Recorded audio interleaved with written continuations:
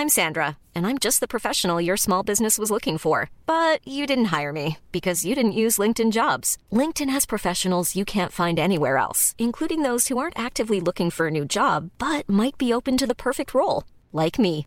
In a given month, over 70% of LinkedIn users don't visit other leading job sites. So if you're not looking on LinkedIn, you'll miss out on great candidates like Sandra. Start hiring professionals like a professional. Post your free job on linkedin.com/people today. Hey, I'm Ryan Reynolds. Recently, I asked Mint Mobile's legal team if big wireless companies are allowed to raise prices due to inflation. They said yes. And then when I asked if raising prices technically violates those onerous two-year contracts, they said, "What the f*** are you talking about, you insane Hollywood ass?" So to recap, we're cutting the price of Mint Unlimited from $30 a month to just $15 a month. Give it a try at mintmobile.com/switch. $45 up front for 3 months plus taxes and fees. Promo rate for new customers for limited time. Unlimited more than 40 gigabytes per month. Slows full terms at mintmobile.com. Burrow is a furniture company known for timeless design and thoughtful construction and free shipping. And that extends to their outdoor collection. Their outdoor furniture is built to withstand the elements, featuring rust-proof stainless steel hardware, weather-ready teak, and quick-dry foam cushions. For Memorial Day, get 15% off your Burrow purchase at burrow.com/ACAST and up to 25% off outdoor. That's up to 25% off outdoor furniture at burrow.com/ACAST. 19 hours. That's how much online video people are watching on average in a week. And the demand for video is only growing. If you're a content creator, you know the struggle of picking between quality and quantity to grow your channel, especially if you're on a tight budget. But who says you can't have both? With Storyblocks, you get all the stock content you need to create amazing videos fast. While most stock libraries have expensive pay-per-clip pricing, Storyblocks gives you unlimited downloads for one set price.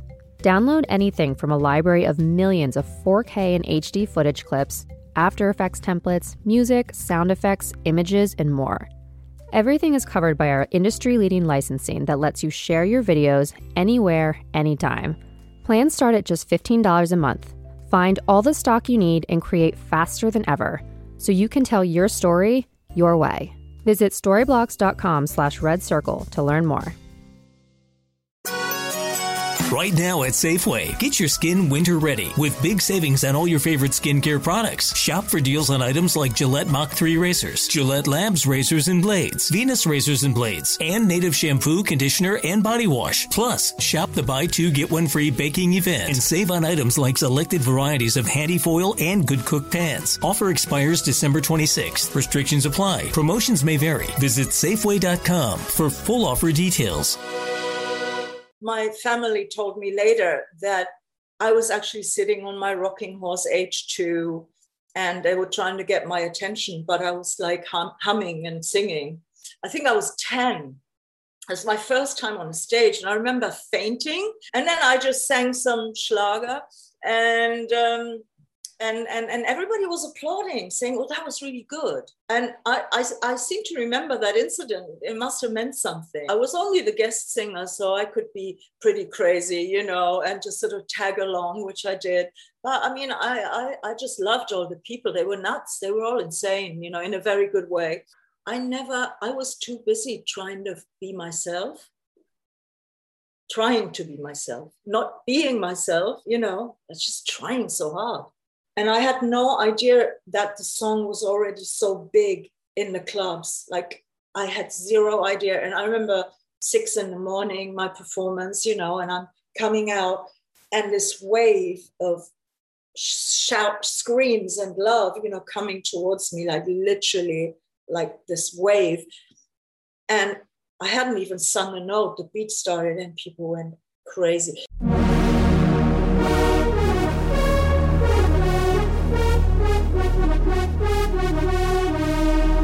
You're listening to Pop, The History Makers, with me, Steve Blame. Billie Ray Martin, first of all, this has been an enormous pleasure just doing the research. Wow. Sometimes when you do the research into an artist, you discover parallels and places where your lives have crossed, and experiences where they've crossed, and also through the music, certain emotions and times come back up. Mm-hmm. and it's very touching, and you're touched by it. And that was the experience I've had. So I want to kick straight in and talk about the Hamburg that you grew up in, and what was the Hamburg like at that time, and what was the family atmosphere like? Everybody who was there at the time or grew up in Hamburg of earlier times will confirm what I'm saying. It had soul. It was just full of soul, because you had the world's biggest harbors there, and it was a time where sailors were coming from all over the world, into Hamburg, bringing their cultures, bringing things from overseas. I mean, there were weird things. I mean, they were bringing animals and things that nowadays luckily wouldn't be allowed, but they would bring whatever they thought they could maybe sell or give to people, I mean, anything at all, really, really weird and fucked up things as well. And so, but it was like interesting and strange and bizarre. And then, of course, because of that, you had the whole culture of the red light district, which, was a busy time, let's say, and there was a lot of money to be made. So it was also very glamorous, and the business owners there, I mean, they were up to about the mid 70s, mid 80s. I mean, they were getting seriously rich, and the pimps were legends. I mean, this was like an episode of, like characters out of Pulp Fiction, Hamburg style. I mean, they were all famous. When one of them died or something, there would be like a Hollywood style burial, and every gangster in town would be there. I mean, this was like the real shit, and so it was just so alive. And my grandmother, who loved Hamburg and who loved the whole scene, in the area we grew up in, she made it even more exciting, because she made it seem that way, to me as a child. She would take me on walks, and I mean, the Sunday walk could be literally down the Reeperbahn, where some people would say, oh, you don't go there. But there was nothing seedy about it. For us, it was just looking at the glamorous shop windows and the paintings and the drawings of ladies. And, so this was a famous time. This was the heyday of Hamburg Harbor, red light district, So it was so full of soul. And there was this, well, I wouldn't call it a shop. There was this place called Harry's Harbor Bazaar. And it was super, super famous. And it was a four-story, a small, long building, a four-story building that was selling things that sailors had brought. So you could find, like there was a floor called the Dead Zoo. It was all taxidermied animals, So that was like weird.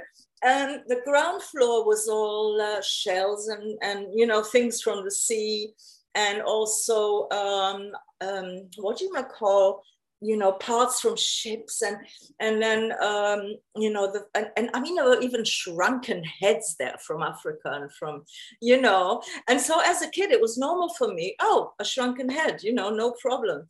And some people have said to me, and now I know why you're so fucked up, because like you saw shrunken heads, and I mean, people would buy that and hang it up in their living room, so. Oh, that sounds really weird. But I mean, also don't forget, all the central areas in Hamburg were working class. They weren't gentrified like they are now, They were interesting. They were working class areas. Everybody knew each other. You know what I mean? So there was all that. It was a real community.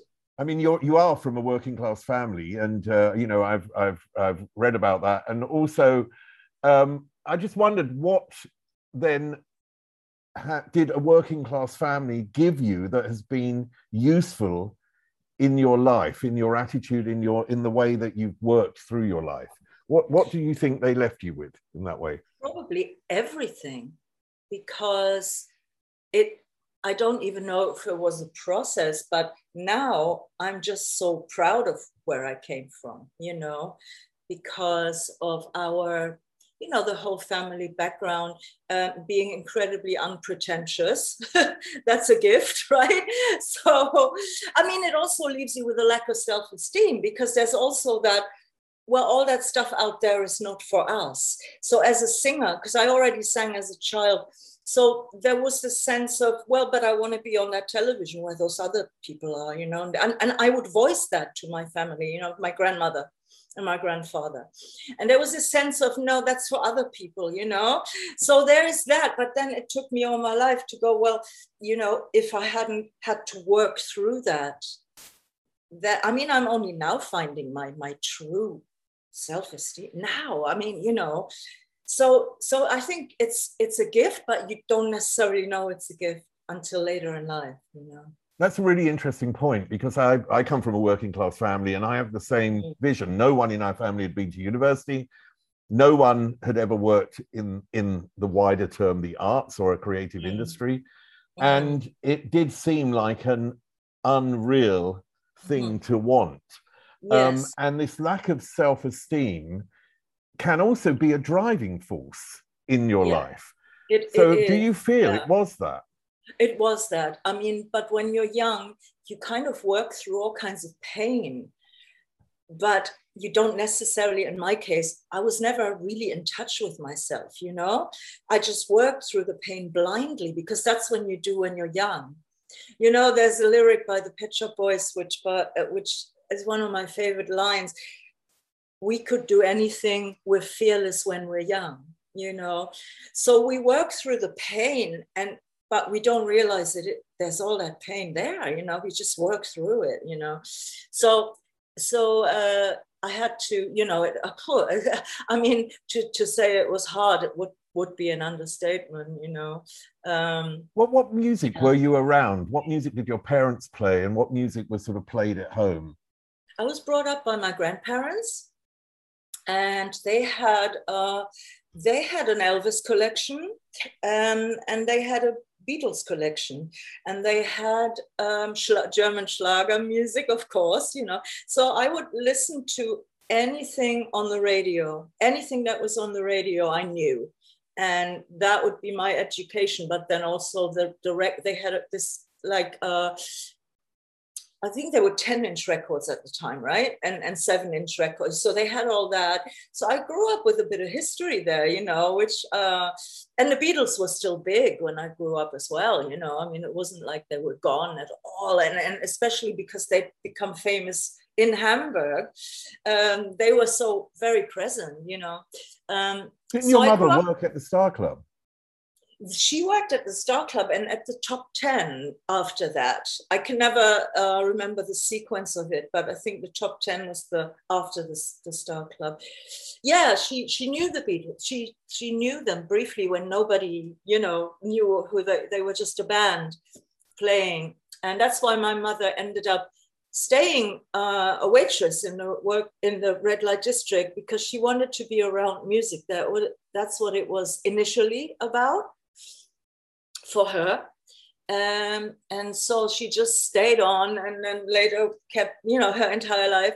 And she worked in the red light district. So did my aunts and my uncles and my stepfathers, and you know, so it's like a real, yeah.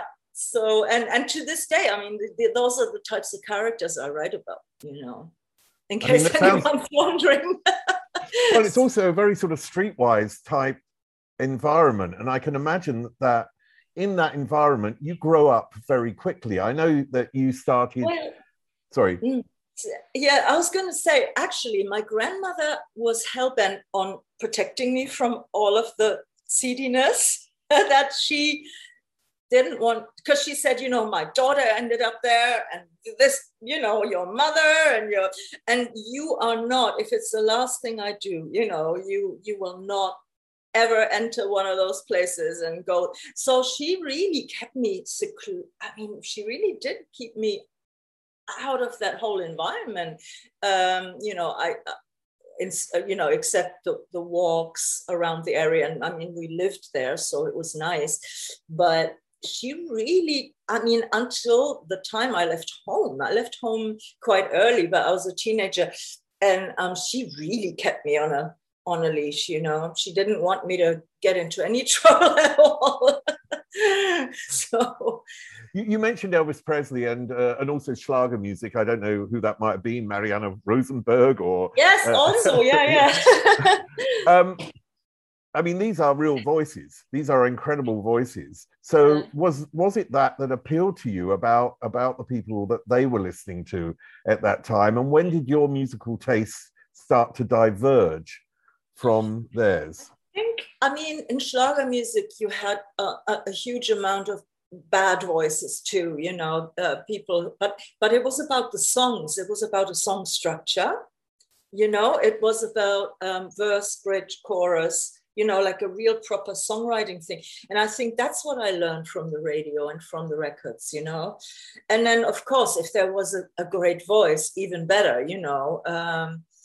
But I think I also learned just radio songs, songwriting, you know.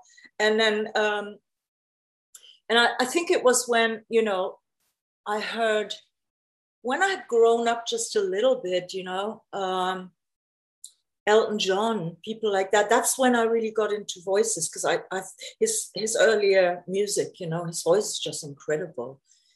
And so that's when I really became aware, you know, of what people put across in their voice. When did you realize that you had a voice? I sang from it sounds really weird, but from when I was born. Of course, I didn't know I had a voice, you know, but my family told me later that I was actually sitting on my rocking horse age 2, and they were trying to get my attention, but I was like humming and singing, and they couldn't get my attention. So I was always singing. By the age of 5, I was making demo tapes. And I mean, they were children's songs, you know, they were nothing. But then sort of by age 8, 9, I was singing Schlager, and I was singing whatever was in the charts. And, you know, and I can't remember. Yeah, in the hit parade, we had this program, which you might know, the Hit Parade on television. So I would, you know, every song I would sing, I would record. I would say to my grandmother, here, send that off to my favorite singer, you know, find out her address, you know. So I was really becoming not so much aware, because, you know, I don't think my voice would have had a lot of character then, you know, but I just knew I wanted to sing, and that's all I was ever interested in, you know. And then, you know, one day there was a family celebration, and all the family were there, and there were like 50, 60 people there. And then someone said, and I said, oh, I'll go up on stage. And I think I was 10. It was my first time on a stage. And I remember fainting, like almost, you know, like, because I realized something was happening here that I had and then I just sang some Schlager, and everybody was applauding, saying, "Oh, that was really good." And I seem to remember that incident. It must have meant something, you know. So maybe that was the point where I thought, "Oh, these people are actually reacting to something here," you know. So I mean, one of the interesting things is you mentioned that your grandmother, obviously the matriarch of the whole family, because she sounds like she was the strong, dominant figure. And also that the idea that you could be in television, i.e. follow your creative path, was alien to your family. So how did they react when you said, and I know this comes a bit later, but when you said, okay, I'm off to Berlin? Yeah, I'm trying to remember, because I left home quite early and moved in with my mother, which was weird. And then I sort of went between London and Berlin. I started going to London, kind of running away, you know, on the ferry from Hamburg, you know. So I'm trying to remember. I think I might have gone to London first, even for a short time, you know, and then I went back to finish school, and then, you know, went back again to London, and then I think I then went to Berlin. They did. I mean, my grandmother was very sad. She didn't like it, you know. But there was, I mean, nothing could stop me, you know. and also leaving your friends behind and realizing there's a big change happening. So what sort of Berlin did you enter into? Because this is Berlin pre-war. It's an island in a sense in East Germany where you go through these corridors to get there. It's an island full of people who were escaping, having to go to the army, young people mainly.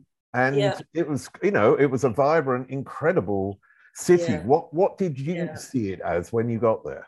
Yeah, it was really nice because it was a time where it really didn't lag behind London in terms of being really, really vibrant and interesting, which now, I mean, or I think it was probably maybe even the one time where it was insane. It was an insane place.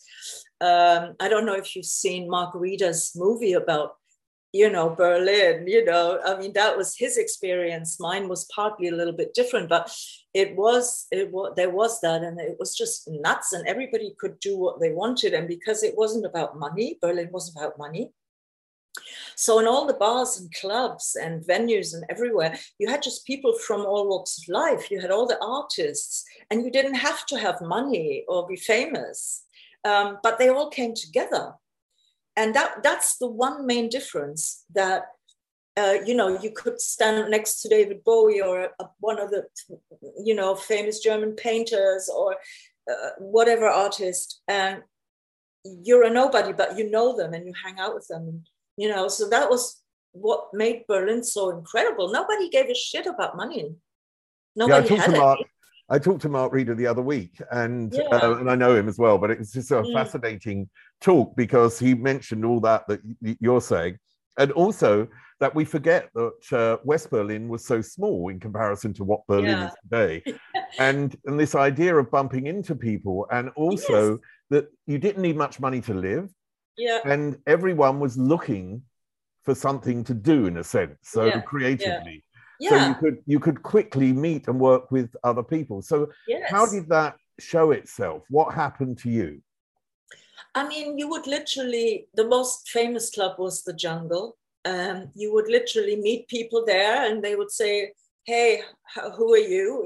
You look interesting. Shall we move in together, or shall we, do a project? I paint, and I do this and I do that. I mean, that's how it would work, really, And you made a lot of friends, and people found you, if you were a hit on the dance floor, people would find you incredibly interesting, and you've become a bit of a local, And I mean, I started singing in bands, and we became quite really well known overnight, like, and then there were other bands, and they were the same, and we would compete, because it was such a small city in a way. There was so much competition, but it was really healthy, so. Yeah, and you could go, I mean, you had all the bands performing locally. And that's what made it really exciting too,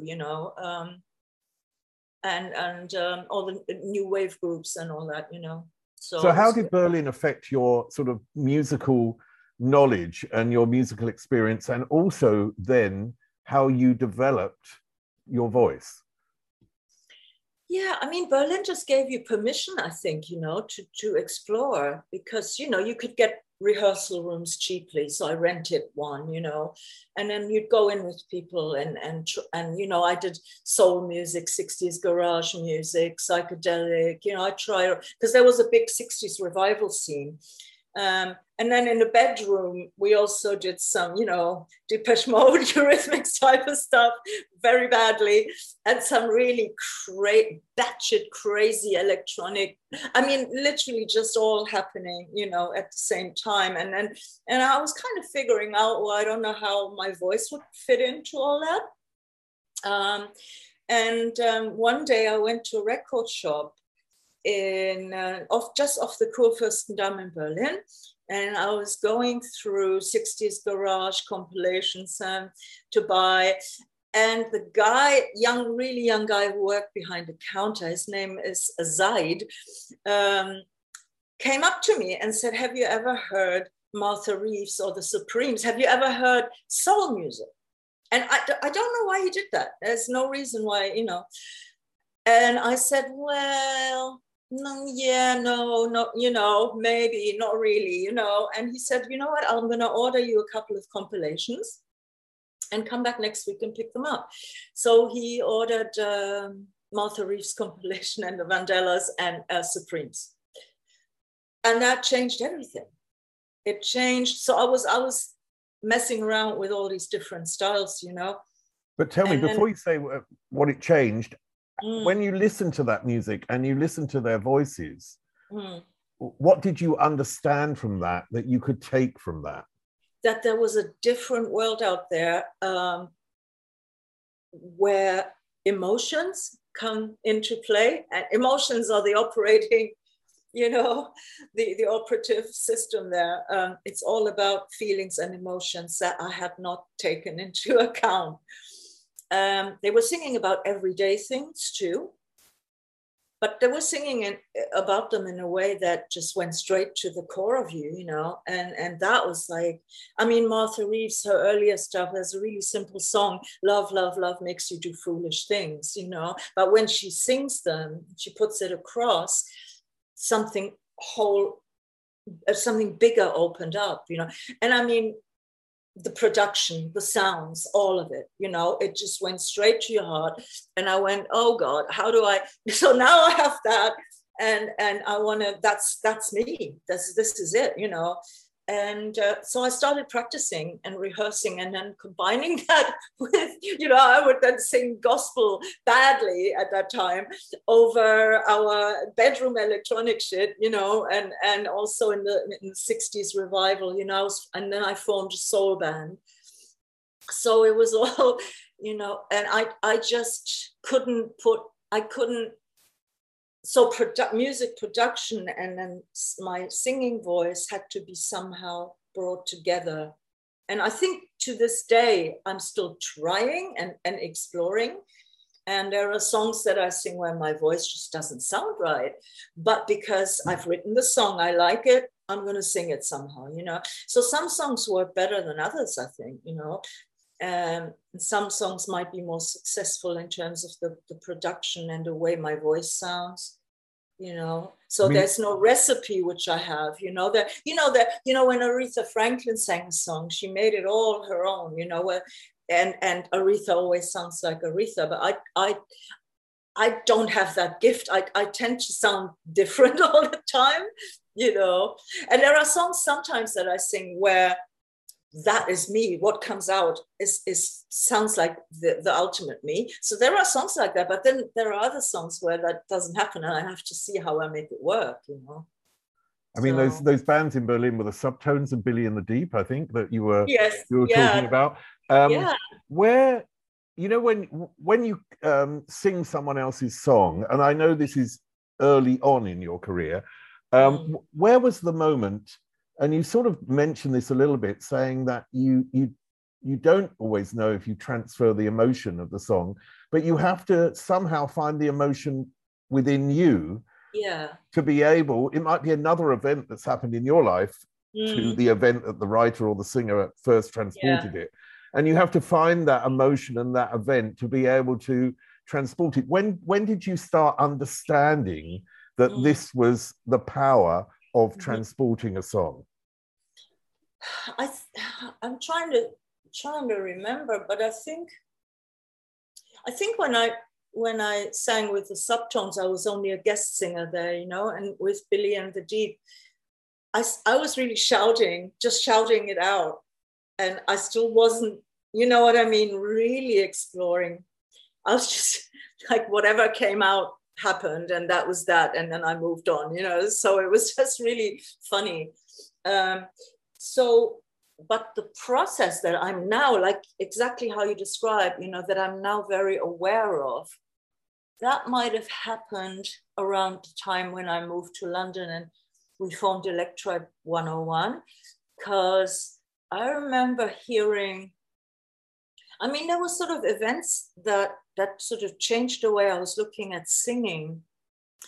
And one was, we covered Inside Out by Odyssey, and that was a song that back in Berlin as a kid, I'd heard that on the radio, And it made me stop in my tracks because he was like a really soulful number, but the singers weren't shouting, and they were, you know, there was this really low sung, very mellow delivery of I didn't know who the singer was, you know, but that song just stuck in my head, you know. And then the other time that happened was again in Berlin. I was walking into yet another record shop, and I'm Gonna Tear Your Playhouse Down by Ann Peebles was playing.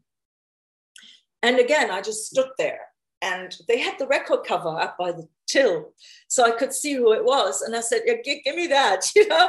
And that, again, that changed everything, because Ann Peebles always sort of, there's just this part of her which understates everything, you know, where she's not going for the high notes necessarily, and she's not going.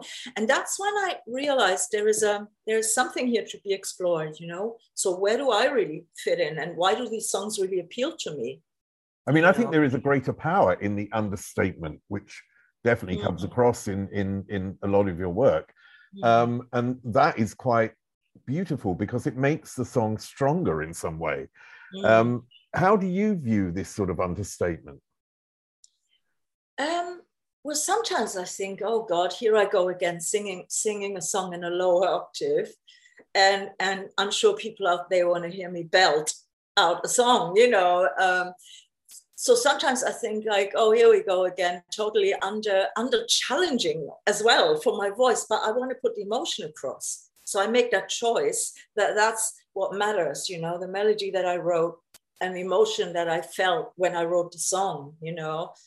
And so I go for it, and I'm like, oh God, here we go again, you know. So I'm really unsure of myself half the time, you know. And sometimes I notice that my voice really works, like I said, you know, with a song, even if it's understated. And other times I just think it's understated, you know. So it really varies. Now, you know, you were in Berlin, you were in these couple of bands, and you were getting your first experience. And then you decide to go to London. What was that decision? Were you unhappy in Berlin, or was it really, I want to experience something else now, or I want to take my chance? Berlin started being very complacent. People started just hanging around, and the heyday was over, and gentrification slowly came in, you know. And I just said to my band members, I'm gonna go, you know, and why don't you join me, you know? We see if we can, you know. So I'd made some effort to get us signed there and stuff, you know. So I'd be sending tapes to Rough Trade and all that, you know. So it was that, and also, you know, because I'd been traveling to London a couple of times just to hang around and see, and I knew it was my home. I knew it was my second home, or my first, maybe even. I just knew. Why? Because people were behaving. I mean, Germans are stuck up, man. And Hamburg is people are very sort of timid and quite stuck up. And I just knew as a teenager and as a child, there has to be something else out there. And then you go to London and you go to the Marquee to see a band, you know, and everybody's celebrating and everybody's talking, strangers talking to you. I'd never experienced that. I remember I started crying, actually.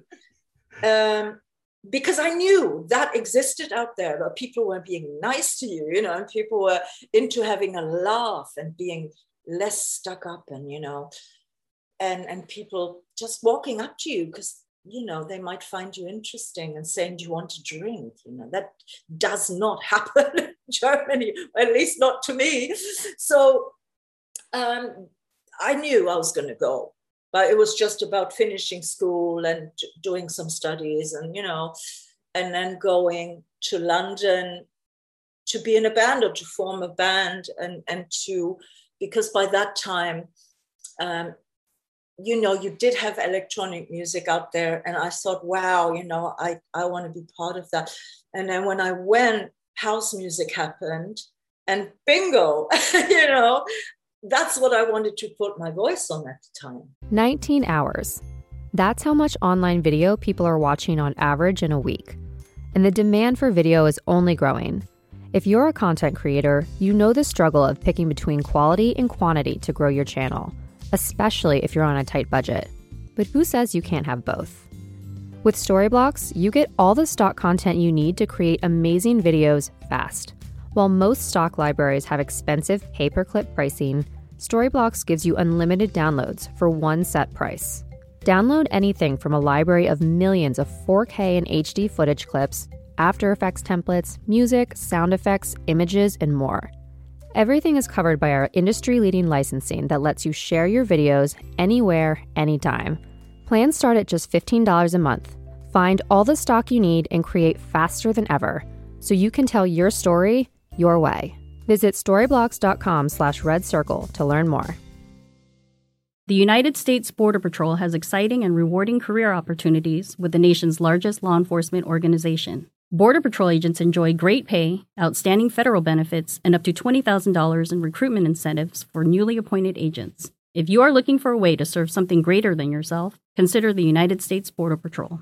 Learn more online at cbp.gov/careers/USBP. That's cbp.gov/careers/USBP. Right now at Safeway, save on all your favorite home scents and cleaning products for a fresh, clean home. Shop for deals on items like Glade candles and plug-ins, Febreze air fresheners, Clorox cleaners, Swiffer wet cloths, or Scotch-Brite sponges. Plus, deck the halls and shop for deals on items like mini light sets, holiday wrapping paper, holiday candles, and holiday cards. Offer expires December 26th. Restrictions apply. Promotions may vary. Visit Safeway.com for full offer details.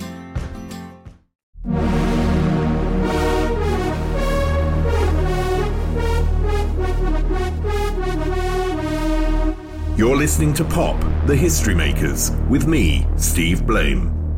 And you went to these first clubs that were really sort of opening up, weren't they? There was, I think it was the Paul Oakenfold Night at Heaven that actually started in the club in Hungerford Lane. Do you remember the club behind Heaven, the little one? There was actually, Heaven was two clubs. It was the massive. I do. The little one I went to later for some techno and stuff. That little place. It was great.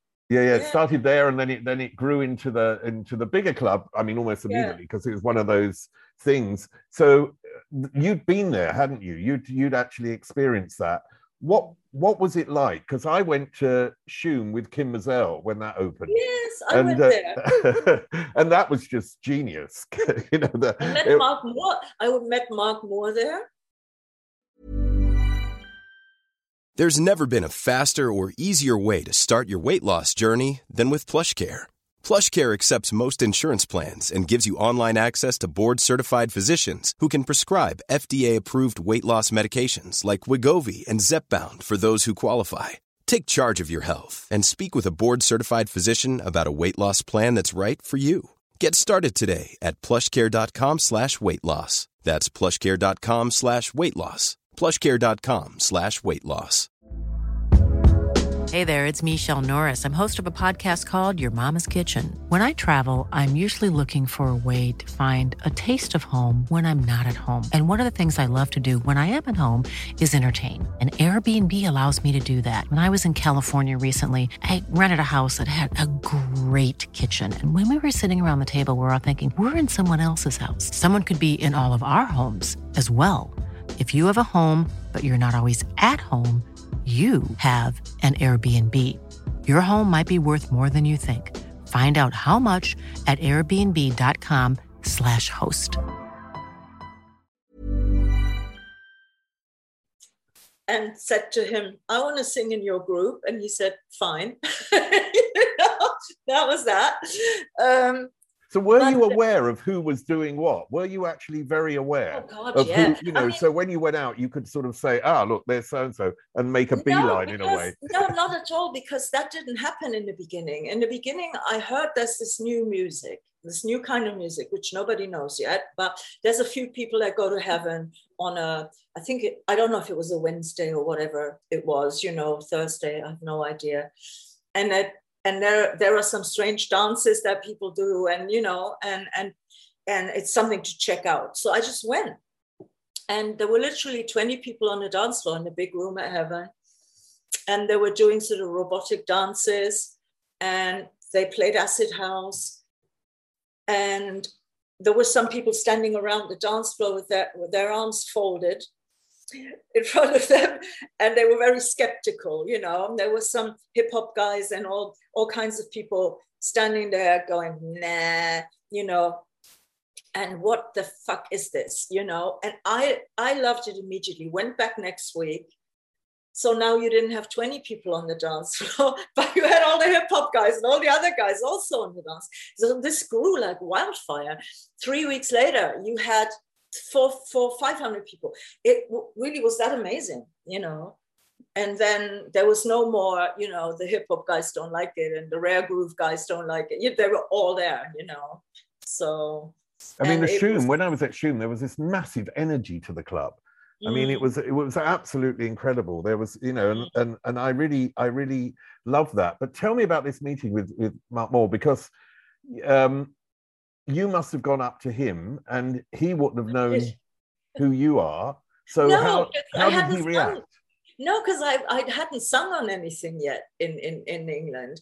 But I'd read an interview in the NME of where Mark was saying that anyone who's crazy enough can sing in S Express. And of course, I loved Theme from S Express, you know. There was a mystery to the video too. I thought, wow, there are all these people, you know, in the video, and they're great. And so I saw Mark and then plucked up all my courage and went up to him and I said, hi, I'm a singer. And he said, oh, really? And I said, you know, and I saw in the NME that, you know, I could sing in your group. And he said, give me your phone number. And, you know, if something occurs, I'll give you a call. And he did. Took a little while. And he called and said, could you come to the studio tomorrow to sing a couple of things? Can you remember his reaction to the first time you sang? Yeah, I think they were very happy. Yeah. So you then made a couple of tracks with him on that album, didn't you? I don't know how much you worked on the album, but Pimps, Pushers and Prostitutes, of course, which is something, and No Brakes on My Roller Skates, I think was something to do with him, wasn't it? Or was that different? Actually, you mean the song that I did later, No Brakes, right? Sorry, then I've got muddled up. So let's go to... No, there was a third song on the S Express album, and I can never remember what it was or what I did. Shame on me. So No Brakes on My Roller Skates, I did much late. I did like, I don't know when it was, 15 years ago. Oh, okay.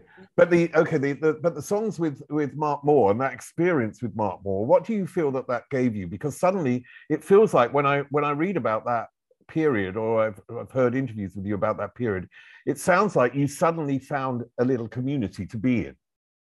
Yeah, because there, you know, we were, Hey Music Lover was a big hit, and we were booked to play a lot of big festivals and things, you know. And I was only the guest singer, so I could be pretty crazy, you know, and just sort of tag along, which I did. But I mean, I just loved all the people. They were nuts. They were all insane, you know, in a very good way. And Mark was sort of, you know, the mastermind behind it all. He just watched all the madness and found it funny, you know. It's a bit sort of that Andy Warhol thing, you know, you watch the madness and you smile and you to yourself, you know, and we were booked a lot in Germany, playing crazy festivals, and Italy, and so I just had fun, you know. I don't know if I necessarily fitted in with this group, but it was a massive experience, you know, really amazing. And I remember we did this thing in Italy, which I would love to get there's no video of it that we can get hold of. We played in this for a television station in Napoli, in Naples, and I couldn't be bothered to mime to my part. So first of all, I was wearing like a slightly see-through top, and everyone in the group thought it was hilarious because it wasn't really done. But to me, it was like normal, you know, just be a bit punk rock. And they were like giggling and, you know, so there was that. And then when my part came up, I Want to Take You Higher, I just stood there, you know, looking bored. Mark thought it was hilarious. We were shown the footage, you know, and Mark saw me not miming. And then anybody else would have kicked me out of the group, you know. And he just thought it was hilarious. So it was really, you could just be yourself in S Express. Were you also writing songs at that stage and actually sort of developing your own creativity in the background, as it were? I'd already written a lot of songs in Berlin with Billie and the G, and also another group. But in London, on Pimps, Pushers and Prostitutes, I wrote the Who's Gonna Pick Me Up, which later became that song and that song and that song. I would always bring along some bits that I'd written. And at that time, I had already written Talking With Myself too, which later became the Electribe song. So were these songs, okay, I know you wrote some in Berlin on the way, but also in London, were these songs that started to get really influenced by your own experiences, your own relationships, your own feelings and whatever? Yeah, but that had always been the case, always. So I guess I just developed a little bit, as a writer, probably in earnest, yeah. I mean, what I love about your story is that there are immense moments of highs, and there are, the rejection and immense moments of lows. Yeah. There are the comebacks, there are the changes. It's a film in itself, but a very long film of different dynamics. And one of them is, it includes the cliche of the advert. I mean, it's sort of the cliche in the music business, isn't it? Someone puts an advert in a newspaper, Elton John looking for a writer, and along comes Bernie Taupin. And it's similarly, but what I love about your advert was the terminology, what you wrote. Can you remember what you wrote? Yeah, Soul Rebel seeks musicians, genius only. Now, if I had seen that advert, and I was a musician, and I have no talent in this department, but I was a musician, and I saw that genius only, that would scare the shit out of me. Yeah, I don't know. I just wanted to make sure I don't get, because there are always a lot of so-called songwriters around, but they just want to have a hit record and write for commercials and so, and I just didn't want them to even come along. Do you know someone who replied to that ad? And he won't remember this. Glenn Matlock. No. From the Pistols. Oh, wow. Who at the time was obviously no longer in the Pistols, and he left a message. He left a message on my answering machine. He would not remember me probably, or that incident, but my answering machine had the Pistols song EMI on my answering machine. So when you called me, it would play a Pistols song. And then there was a message when I got home saying, I wrote that. So I called him back and we talked, but I don't know why, but we never met. I think he said, I'm forming a band or I'm doing something. And somehow, for some reason, I hooked up with the other guys instead. So but that is an amazing story, and maybe the idea of you and Glenn Matlock is also phenomenal. Did you meet the geniuses, and did you think they were geniuses when you met them?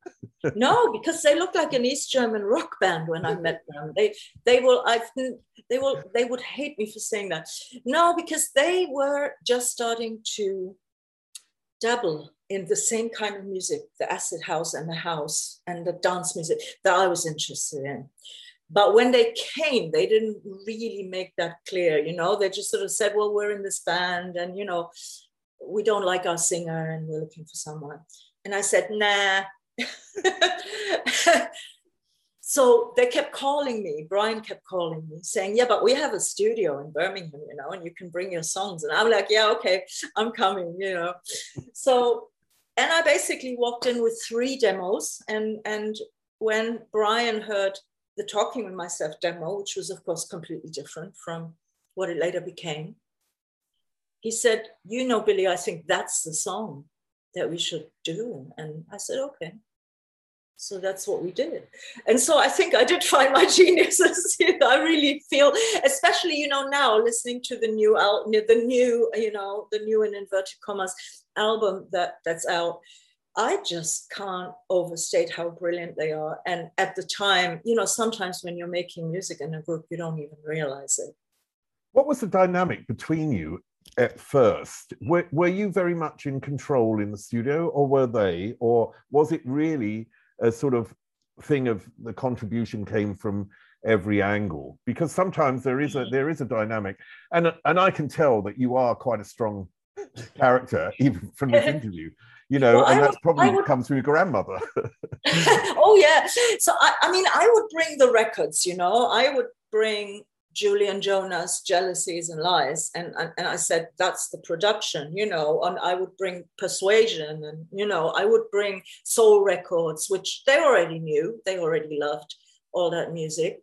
But then, of course, so they also were already playing around with stuff, and so it came together, and I think their influence can't be overstated, and even though I was always moaning about this and that element of the production, or it was very much everybody brought their influence in, and that I can't overstate how much you can hear that on this new album, because when I listened to Joe was the drum guy, but also doing the hooks, all those beautiful Kraftwerky hooks and stuff.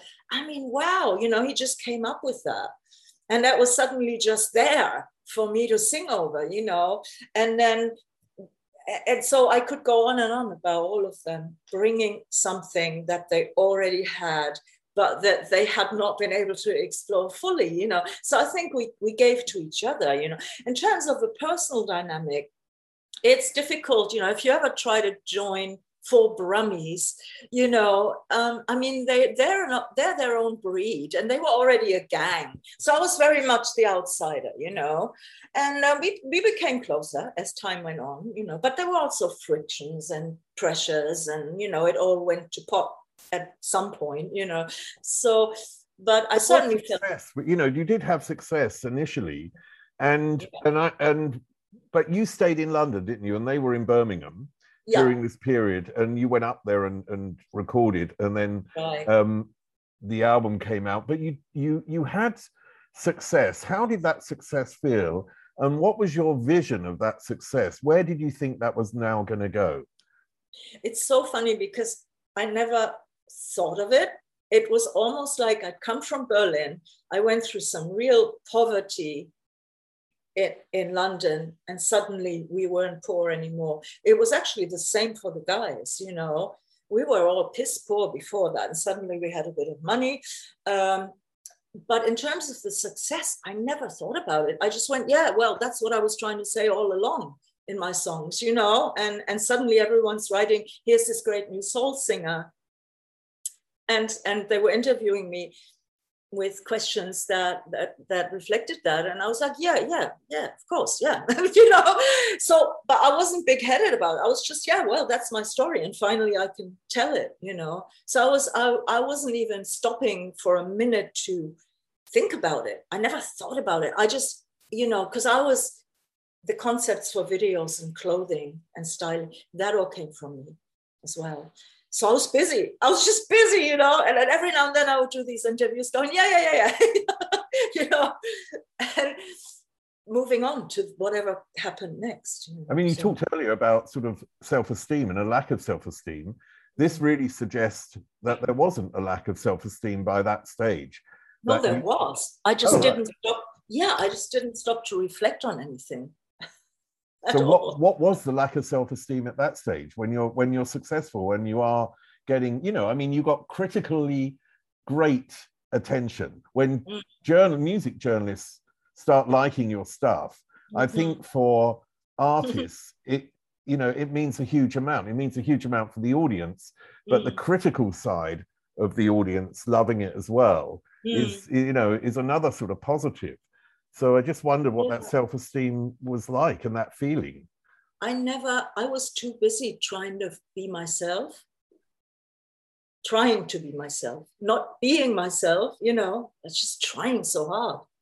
I was too busy. I never noticed, I'm on top of the pops shimmying away. When I look at it now, those performances, They were strange, but they were also quite good, you know, because I was taking dance lessons from one of the best dancers ever, Suki Miles, you know, and she taught me all that stuff, you know, and so I just wanted to be the best I could be, you know, final, you know what I mean? And I would always like try and add something else to it. I was never satisfied. You know, we took Suki on tour with us. I wanted her on stage next to me. You know, I wanted to do like a dancing together. I just didn't want to be just by myself there, you know, and so I was always just trying to add the next thing to try and be myself and figure out what else can I do to make this work, you know. What did the Depeche Mode gig do to your, you know, to supporting Depeche Mode? What did that do to your confidence? Because it does sound horrendous. Yeah, it was. I mean, like somebody said I should do like a 8-part Netflix series about my whole experience in the music industry, because I haven't really, it's never been written down, or, you know, I'm not about to write a book anytime soon. It was, in those days, Depeche Mode's fans were sort of really hardcore, you know, and they would just not want any support group on stage. It didn't matter who you were.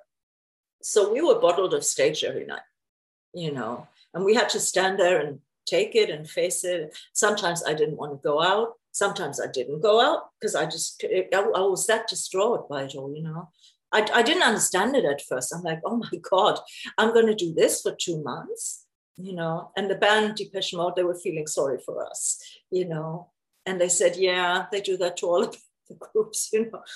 And so I think the band started breaking up because of it, because we were just quite unhappy, you know. Well, the pressures must have been immense. You know, if you go out on stage and you're having, you know, missiles of certain sorts thrown at you.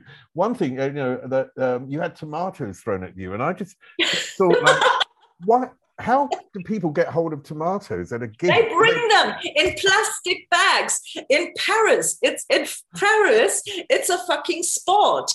And apparently the Beatles didn't go back for 14 years after they played in Paris once earlier in their career. Because they bring plastic bags. I don't know if they still do it now, those bastards. They bring plastic bags with coins, shoes, tomatoes, vegetables, and just to fucking throw them at you. And there were all these things where now I can laugh about it and the group could laugh about it. At the time, nobody laughed about it. There was this one thing where we were playing a song and the lights would always go down in that particular moment in the song, because I think there were 3 nights in Paris in this big stadium. And so the lights went down, you know, because we were already being, you know, bottled off stage and stuff. And we were standing there and the lights went down and I felt this drizzle. And I thought, that's interesting, like a rain effect coming from, you know, somewhere. And when the lights went back up, I sort of turned around and Les on his bass keyboard, he was standing there covered in tomatoes. And one of the tomatoes had switched the keyboard off. And we were all looking at him like, oh my God. And it was so funny, but it wasn't at that time, you know what I mean? And then I remember going after the show and I turned around to the band and I said, after the song, we're off stage, we're going, we're not, you know. So we went off stage. Then we went down to the canteen to eat with Depeche Mode there. And the caterers, they said, would you like some tomatoes with your with your meal? You know, so they were taking a mick out of us, you know, but at that time we were not smiling, I can tell you, you know. No, I can imagine that. I mean, it's funny to hear a story like that. You know, it is definitely funny to hear a story like that. But to be on the receiving end night after night and to have that humiliation, it's something that grows within you and is very destructive. How do you think that played into, you had the manager Tom Watkins who was also a quite destructive character. Right. And he was trying to split up the band, as I understand, which is sort of a classic thing that you know, some managers do. And I never know where it really comes from. Did he have his reason? Did he have a particular reason? Financial? He wanted someone solo, he wanted this? I mean, to be honest, he did it to Barros, and he tried to sack Chris Lowe from the Pet Shop Boys. I mean, you know, but a lot of people in his office, his staff, and also his co-manager, they would take me aside and they would say he does that to all the women. So go figure, you know. Yeah, that's terrible. And of course, you know, you have this horrendous humiliation with Depeche Mode. You know, you have the problems with Tom Watkins. Then you don't have a hit with Inside Out. And then you have the humiliation with the second album in terms of the record company. Can you tell me about that moment that it was rejected and what that did to you? I think we'd already been arguing as a band between us, you know, so there weren't a lot of good feelings left for many reasons after the tour, you know. And we would try and, I remember we were musically unsure of ourselves, which listening back to the album now, it's crazy. Huh? We had, you know, we could have, I think we knew there was some stuff, but I don't think we were sure that we had an album, you know. And we were also sort of put in the studio with another producer to help us out, and you know, all that big record company stuff that happens to groups, you know. And then I don't think we were very sure. And we did some other demos as well, which I'm not going to put out there, because we were just sort of, because I would come in with drum and bass, you know, my latest discovery, you know, let's do some of that. And I remember the guys saying, yeah, okay, but I don't know if our demos are good enough. And, you know, so, and I think, so the final straw is then, you know, we deliver this album. And I mean, we did put across that there are a couple of mixes that might need looking at again, you know, but here it is, you know, here's, and then we were told it's a pile of shit. What, literally those words? Well, our A&R guy, someone put it to us. At the time, we'd gotten rid of Tom Watkins, so I can't remember who actually told us that we were being dropped from the label. And we were told that the managing director had said, what's with this soul shit? So we then were without a deal. We tried to get signed and didn't get signed right away. And I think it was different times then, because you didn't have the digital world out there where bands can just go, fuck it, we can release this, you know. I mean, you could form a label, but you'd have to be a very strong unit to do that. And, you know, because it was all about physical, you know, vinyl pressings, you know, and cassettes and, you know, whatever people did at the time. So I don't think that culture was out there yet of being totally self-sufficient. So I think we just broke up instead, you know. Yeah. I mean, rejection is a very hard thing to deal with. It's hard when you're not successful, but when you've been successful and then you get rejected, it's a bit of a double whammy. So how did that make you feel inside, and what was your reaction to it? Did you sort of hide away at first? I went to Warner Chappell and they had a demo studio, a very good one actually. And I said, look, I don't really know what to do, but you know, we broke up. I told them the band had broken up, and I said, well, let me do some demos, you know, in the studio. So I did some demos, but I remember having absolutely no money. And so that was the hardest, actually, to be really like without really worrying about having a roof over your head, you know. So I just did demos for quite a long time. I mean, I know that financial problem, because if I mean, after my career sort of died at one point, I had, before that, I had a lot of money and I lost everything. I lost my house because, you live on a certain amount of debt sometimes as well. And when the carpet's pulled away, then there's really something, it's about existence, and it's about that moment of existence. And that is crushing for your creativity for a while. Was it for you? No, because I just did demos and songwriting, and so the creativity is just, I don't think I had any support network. I think that was the problem about what to do with it. I had no manager, no band, no co-musicians. I would just sort of work with the odd person here and there. And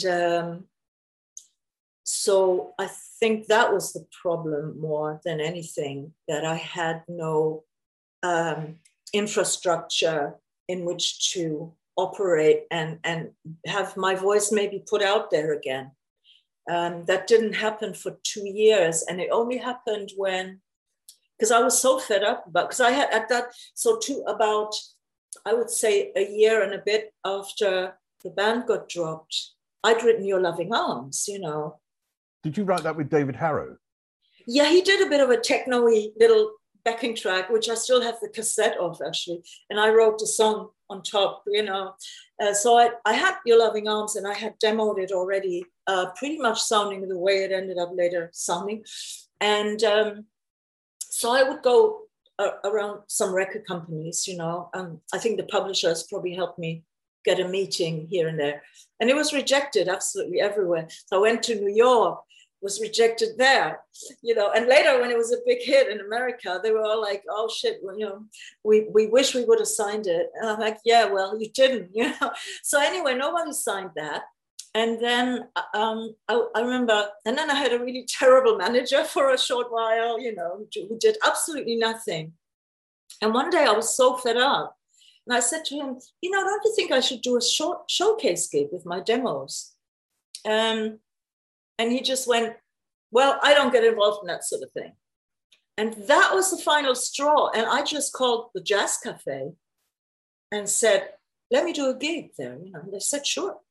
And I was signed literally the next day. Now, Your Loving Arms was, in essence, for me, I see that as a gay man, as a gay anthem, and it was something, and I have wonderful memories of that song. And there's something so warm and wonderful, and it's almost like an insular experience of love. It's a very beautiful song. And you performed that in Miami at a gay club in Miami. Can you tell me about that? All the time. I performed it. I think there wasn't a gay club in Miami where I didn't perform. It was, oh my God, it was great. I mean, my first performance was in New York at Junior Vasquez Club. And I can never remember if it was Sound Factory or Twilo at the time. It might have been the last night at Sound Factory, actually. And I had no idea that the song was already so big in the clubs. Like, I had zero idea. And I remember 6 a.m, my performance, and I'm coming out, and this wave of screams and love, coming towards me, like literally like this wave. And I hadn't even sung a note. The beat started and people went crazy. So that was the first time I realized, oh my God, this is happening big, which without Junior wouldn't have happened, And I'm forever thankful. And so then I would then later go back and then move. I ended up moving to New York. So then I performed around the United States. And I would always go back to Miami. But at that time, when the song was at its biggest in America, Miami was incredible, I mean, literally just waves of love. And it was as if myself and people had been waiting for that song, Because I remember in one club, I said, well, I've sure been waiting long enough to sing that song. And people just screamed when I said that, And so it was just so beautiful. Such a moment. Yeah, no, I mean, as I said, I mean, that song for me is something very special and something of an of an era, and I was listening to it this morning again, and it brought up all those wonderful feelings and emotions and warmth. And that's why I think it's so beautiful. Now I'm going to jump because I want to talk about the album, obviously. And this album was stuck, in a sense, in your drawer for 30 years. Yes. And you didn't think about it. You never thought about what that is. You never listened to it in between. Never. So when you finally took it out the drawer and listened to it, how did you see the person that had sung and written those songs all those years ago to the person you are today?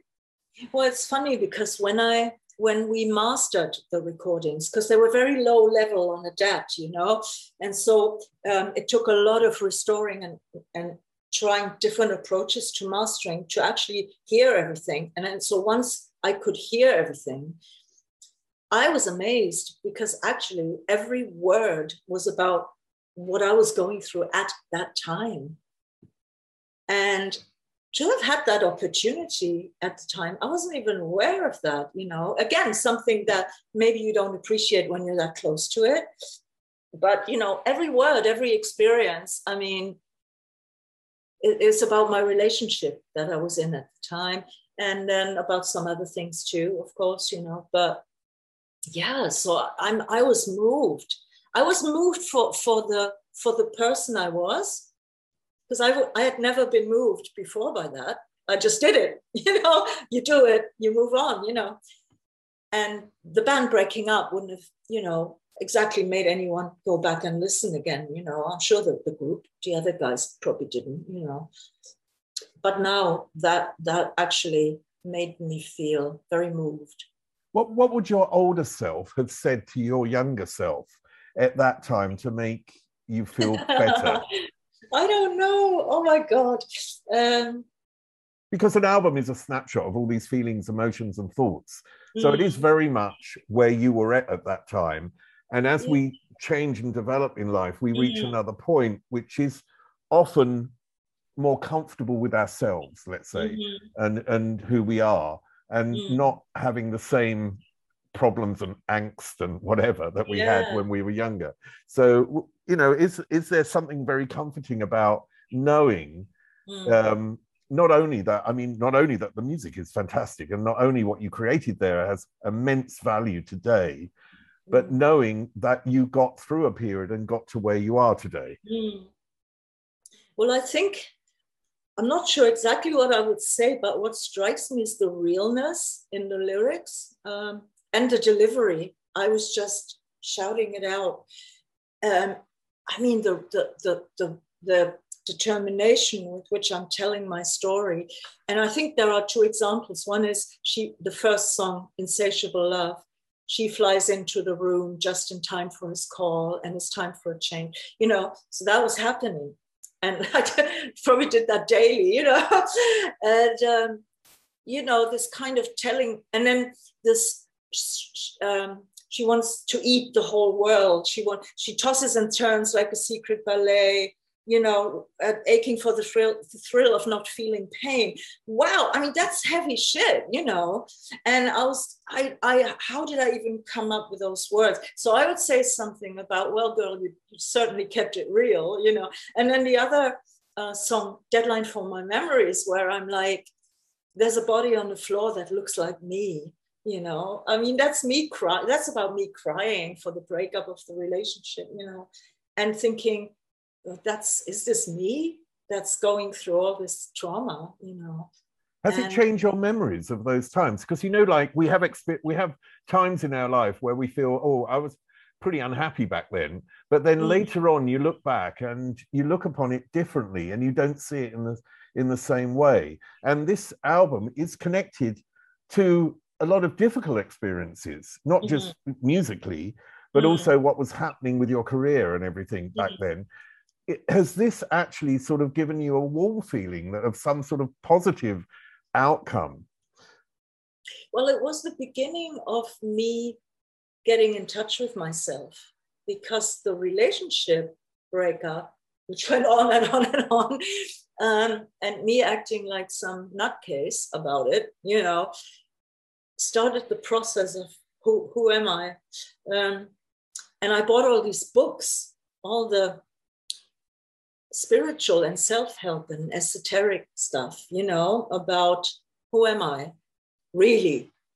And who's this person that's looking for someone to validate me, you know, and that didn't happen. So what else is there? So I bought all these books and it helped me tremendously. I mean, that was the start of me going, there's something here that I haven't yet done, you know, and that's me.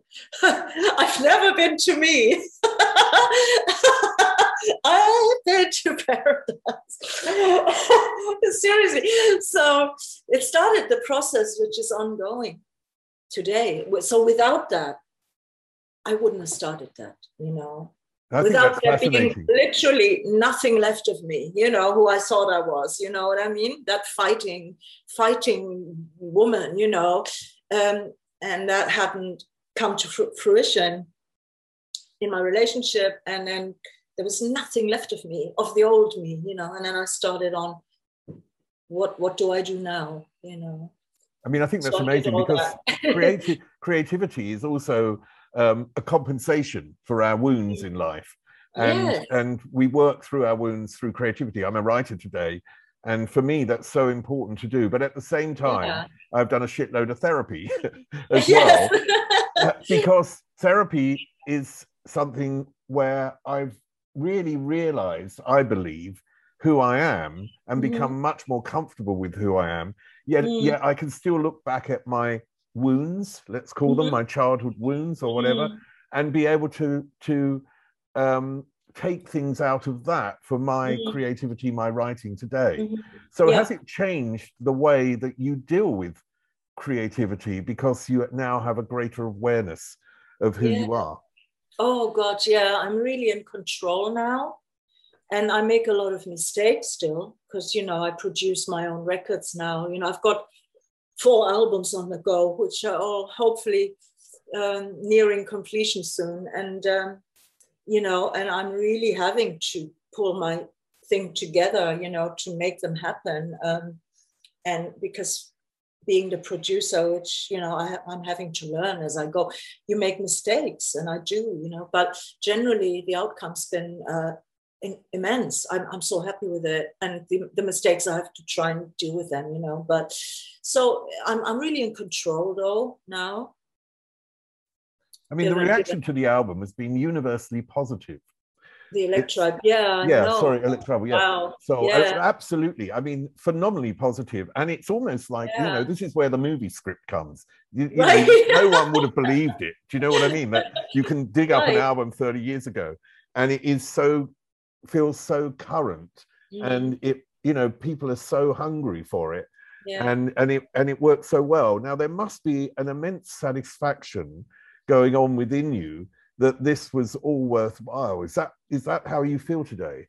Yeah, I felt when the press articles started coming in, I was more surprised than anyone. I honestly just expected another, you know, there's a couple of people who are going to pick up on it, but nothing will really happen. And then it all sort of started going on, and I was elated. I was really, really happy, you know, really, I mean, just thrilled, really, and surprised. So, well, it's a brilliant album. I mean, I've been through it a few times so the last few days, and I've really, you know, enjoyed the tracks on the album, and each individual track has they're very strong. You know, there's not a weak track. You know, it's all very strong. Okay. But that really impressed me, that there was so much there, and you hear that and you look back and you think, who was that record company executive? I know, right? Say, you know, this is a pile of shit. Tell me about it. I know it's and we believed it. That's the bad thing about it. We I think deep in our hearts we actually thought, oh God, you know, because we were discussing a couple of the mixes and we were saying, oh, that's not very good yet, you know. So rather than someone saying, yeah, that's fine, it's something we can fix, someone said, you know, get lost. Do you know what I mean? So it really broke us. I'd love to see his face today. I don't think he cares. I don't think he would remember any of it. You know what I mean? Because, you know, yeah. Yeah, no, but that is, I mean, I know revenge is silly, but in a way, there is this little taste of revenge because it's in the air that this mistake, you know, he made such a mistake years ago. And that mistake has led to something which is really fantastic and perfect for today. Now, you talked about these new albums, and one of them is inspired by French music. I understand Charles Aznavour, Jacques Brel. And was French music always in your life? Because if I remember my, you know, youth, my mum loved these sort of torch singers, and Charles Aznavour was amongst them. Of course, you know. I mean, Charles Aznavour was the French Liza Minnelli, you know, and his songwriting, his words, that what he wrote about was so ahead of its time. And he was singing, you know, the song "What Makes a Man," you know. So here's a young straight man singing about what it is to be gay and being persecuted by society.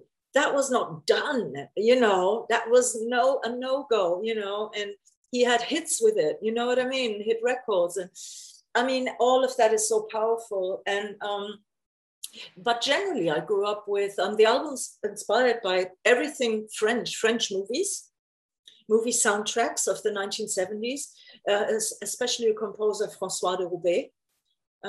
That's how that all started. I heard his music and I thought, holy crap, I mean, really, I'm going to do that. And then it quickly turned into something totally different. But you can hear, you know, that influence. And then it's about some of my favorite films, which are either French or set in Paris. And the characters in those films, I mean, I read the film scripts and stuff, you know, and so I always make up stories around what else could have happened, or how did the person in that movie really feel if they're not saying that in the script, you know. So I write songs around those characters. So it's about all that. And then I thought, well, and that would be the opportunity to also sing my favorite Aznavour songs and a couple of Jacques Brel as well. I mean, my favorite Aznavour song is "Yesterday When I Was Young." I did that one. Oh my God, I just love that song. And guess who I played it with? The members of the Tinder Sticks, the group, the Tinder Stick. And because I wanted to make it really weird, like a hypnotic movie soundtrack, you know. And I discovered the Tinder Sticks film soundtracks and other stuff they've done. And I thought I should just ask those guys. But you don't just go and ask an existing group to come and play. But they came, 3 of them, and played. And I'm like, oh my God, I can't even believe I'm in the studio with them, you know. And so they're very strange. And then 2 days ago, we recorded a 40-piece string orchestra as well for this. And I couldn't be more thrilled, you know. It's just like, yeah. And that sounds like it's a really heart project, you know what I mean? And I mean, yesterday when I was young, he was 25 when he wrote that. It's just crazy what that man did, you know? So yeah, he was also an amazing film actor. Yes. And as well. And I, you know, but yesterday, that when I was young, I've always thought, although it's the, you know, the regret and everything, it's the song that I definitely want at my funeral. Yeah, right? Even though I don't regret anything in my life, it's still the song that I want there, because I know everyone's going to be in tears. It's going to really cause havoc. But how brave it was to think about these feelings that someone has. You know, he was singing about an old man who regrets, you know, everything that he hasn't done. And he was 25 when he wrote that. Or, you know, when he wrote things like What Makes a Man, about, you know, I'm strip teasing in a gay bar, you know. And this was after, I mean, this man was slaughtered by the French press. He said he couldn't sing, he was ugly, he was short, and he shouldn't be in show business, you know. He was booed off stage. The press hunted him down, you know, and this guy just went, fuck you. And then when he did, I think it was La Bohème, he did that performance, you know, and then suddenly applause came. And then he goes and writes about a gay man when you're not supposed to be gay. I mean, this guy, crazy, amazing.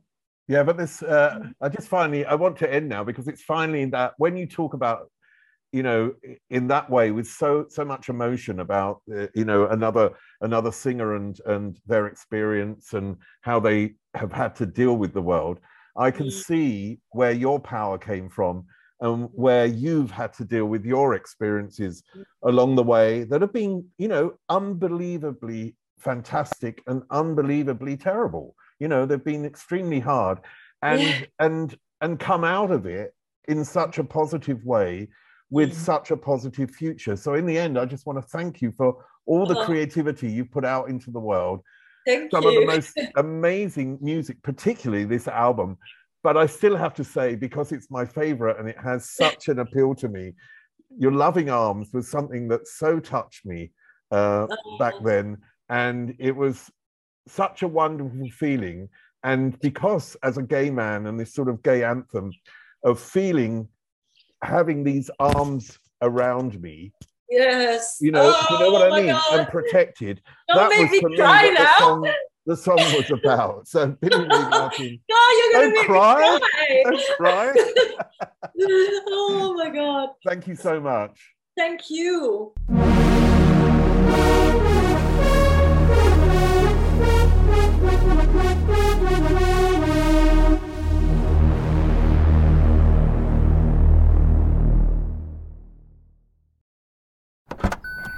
Trying to grab all the groceries in one trip?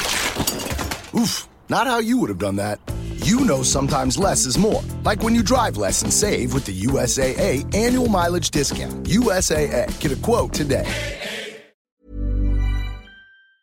Mom deserves the best, and there's no better place to shop for Mother's Day than Whole Foods Market. They're your destination for unbeatable savings, from premium gifts to show-stopping flowers and irresistible desserts. Start by saving 33% with Prime on all body care and candles. Then get a 15-stem bunch of tulips for just $9.99 each with Prime. Round out Mom's menu with festive rosé, irresistible berry chantilly cake, and more special treats. Come celebrate Mother's Day at Whole Foods Market. Planning for your next trip? Elevate your travel style with Quince. Quince has all the jet-setting essentials you'll want for your next getaway, like European linen, premium luggage options, buttery soft Italian leather bags, and so much more. And it's all priced at 50 to 80% less than similar brands. Plus, Quince only works with factories that use safe and ethical manufacturing practices. Pack your bags with high-quality essentials you'll be wearing for vacations to come with Quince. Go to quince.com/trip for free shipping and 365-day returns. Planning for your next trip?